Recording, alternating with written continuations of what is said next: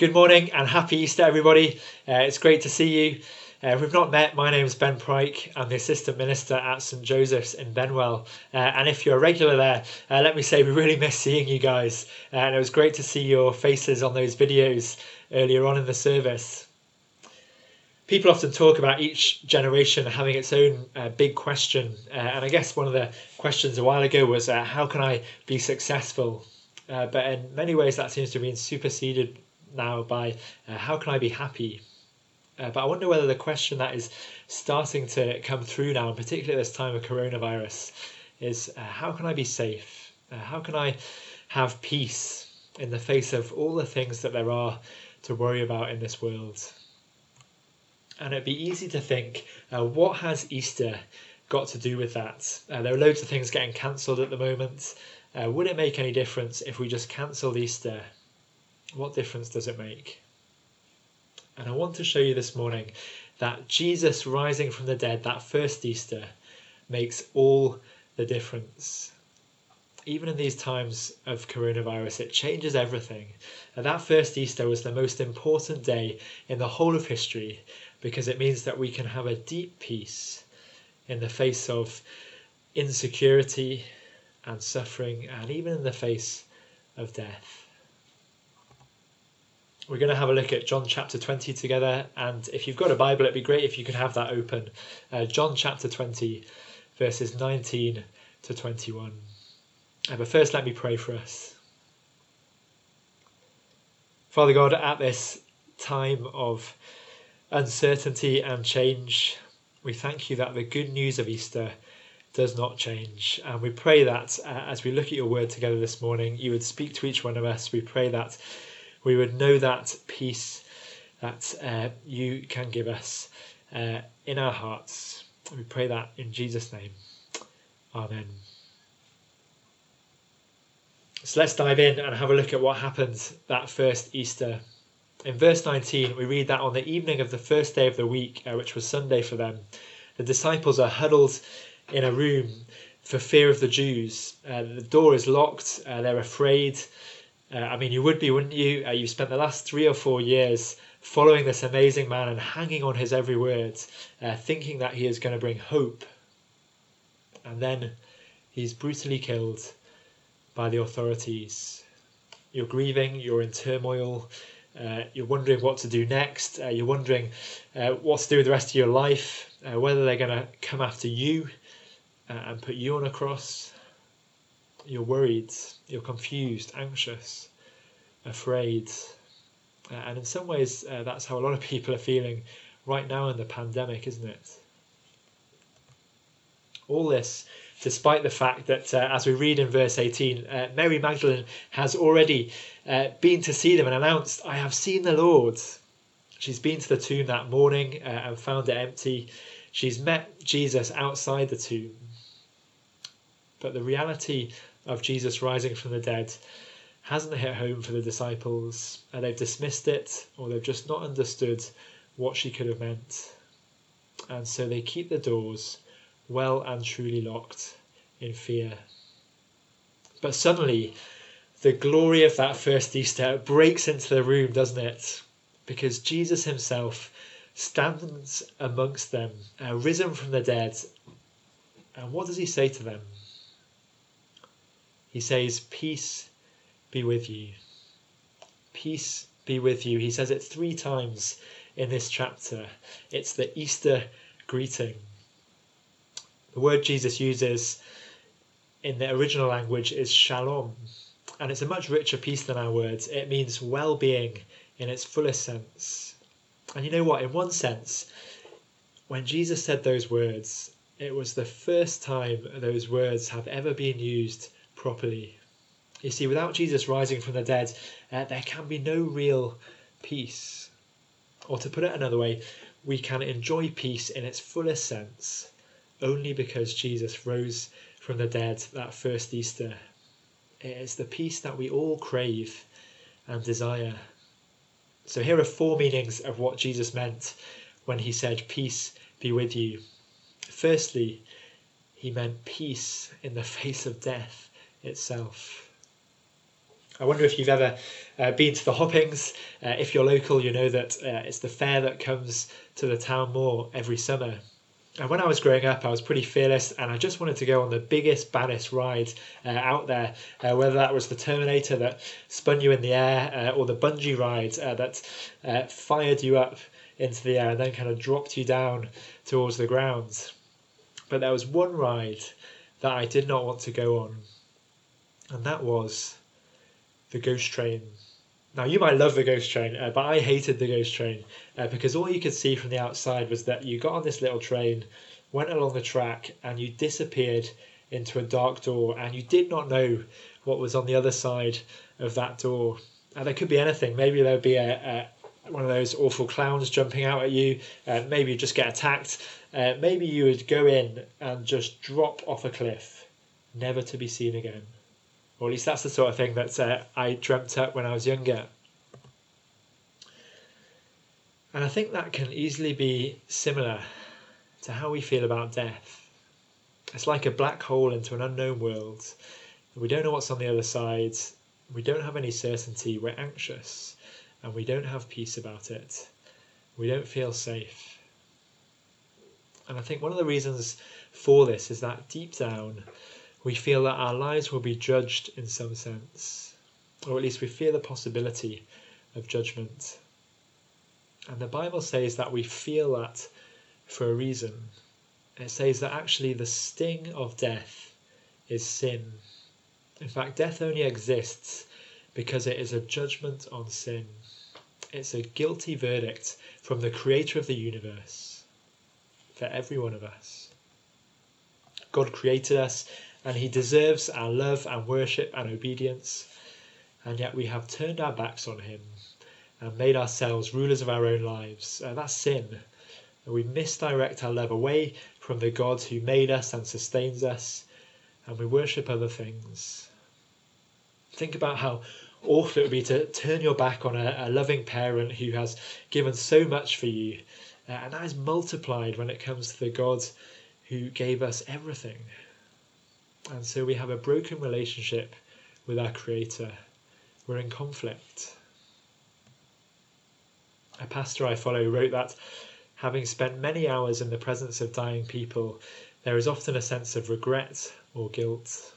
Our conscience cannot be silenced, and we fear future judgment in the face of death. You see, other religions talk about life after death, but they cannot offer certainty in the face of judgment. They cannot offer a good relationship with God. But Easter says that we can have certainty. We can have peace with God because Jesus took the sting of death. He took our sin on himself. Let me explain. Imagine you are a criminal mastermind. Think George Clooney in Ocean's 11 if you've seen that film. And you rob a casino, but you're caught. You're not as good as George Clooney. And you receive a 10-year jail sentence. You struggle through your time in jail, through the 10 years. But finally at the end of it, you walk out that door to freedom. Now at that point where you walk out, you have fully satisfied your sentence, haven't you? The price is paid and you walk out as a free man or woman. And at that first Good Friday, Jesus paid the price for our sins. It was an infinite sentence, but because he was perfect and because he was God, he was able to pay it. And when he rose from the dead that first Easter, he bought freedom, but it wasn't his freedom that he bought, it was our freedom. Author Tim Keller writes this: the resurrection was God's way of stamping paid in full right across history so that nobody could miss it. And that's why the Apostle Paul writes these fantastic words in 1 Corinthians. Where, O death, is your victory? Where, O death, is your sting? The sting of death is sin, and the power of sin is the law. But thanks be to God, he gives us the victory through our Lord Jesus Christ. Death is a terrifying thing, and yet Paul taunts death. He says, where is your victory? Where is your sting? Jesus has won the victory. He took the sting of death on himself so we can have peace in the face of death and peace with God. And Jesus proved it when he rose from the dead. Friends, the date today is the 12th of April 2020. It's the year 2020 because we date ourselves from the birth, death and resurrection of Jesus, and rightly so because it is the turning point of history. It's the best day of the year as Christians. Everything turns on that first Easter. But I wonder if you feel like that this morning. Is Jesus' peace with you? Things can so easily look dark, can't they? Maybe there are challenges in your own life at the moment. Maybe you're mourning the death of a loved one. Maybe you're worried as you look at the world around us and see COVID-19 or climate change or whatever else there is. But the amazing message of Easter is this. Things can look dark now, but light is coming. If we're trusting Jesus, one day we will rise like him to peace for eternity. This life is as bad as it gets if you're a Christian. Things might not look like they've been mended yet, but they have been mended. That's what Easter says. They've been restored. There is hope. All the things that we worry about or hate, all the things that make us sad will be gone. All the things we love will be multiplied. There'll be a complete healing of all relationships. There'll be peace with one another, peace with ourselves, peace with God himself for eternity. And only the resurrection promises us that. So this Easter, let Jesus' words sink in. The disciples were locked away in a room that first Easter in utter turmoil. They're afraid and confused. But Jesus says this to them, verse 21, "Peace be with you. As the Father has sent me, so even so I am sending you." Jesus is alive and he's with them and he's got an amazing plan. And the same is true for us today. He's alive, he's with us, he has a plan. So whatever your situation at the moment, know the reassurance and comfort of those words. Let them sink in this Easter. And remember that God wants to use you in his plan. As Jesus sent the disciples, so he is sending us into the world, because this peace is for everyone who puts their trust in Jesus. So if this is all new to you this morning, please do investigate further. Have a look at the evidence for the resurrection. I know it is crazy that a guy rose from the dead, but there is amazing evidence, so please look into it. Or maybe this is the time to make that step of faith and ask Jesus to give you his peace. We'd love to help you with either of those things. And if you're a Christian, how are you going to act as one sent by Jesus? How are you going to hold out God's peace to those who are struggling to find it, even when you can't leave your house at the moment? Maybe it's spending time in prayer for those you know. Maybe it's sharing these online services with others. Maybe it's mentioning these words of Jesus' that first Easter about peace to others you know who are anxious or worried at this time, so that one day maybe they too will share in that amazing peace for eternity.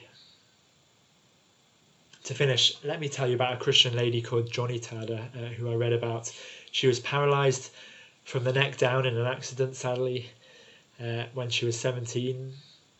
She used to go to church in her wheelchair, but one day at a Christian conference, the minister asked everybody to kneel to pray, but she stood out in her wheelchair, as you would do, and it brought tears to her eyes, but not out of self-pity, because as she looked at everyone knelt down praying, it gave her a picture of heaven. And she wrote this: "Sitting there, I was reminded that in heaven I will be free to jump up, dance, kick and do aerobics.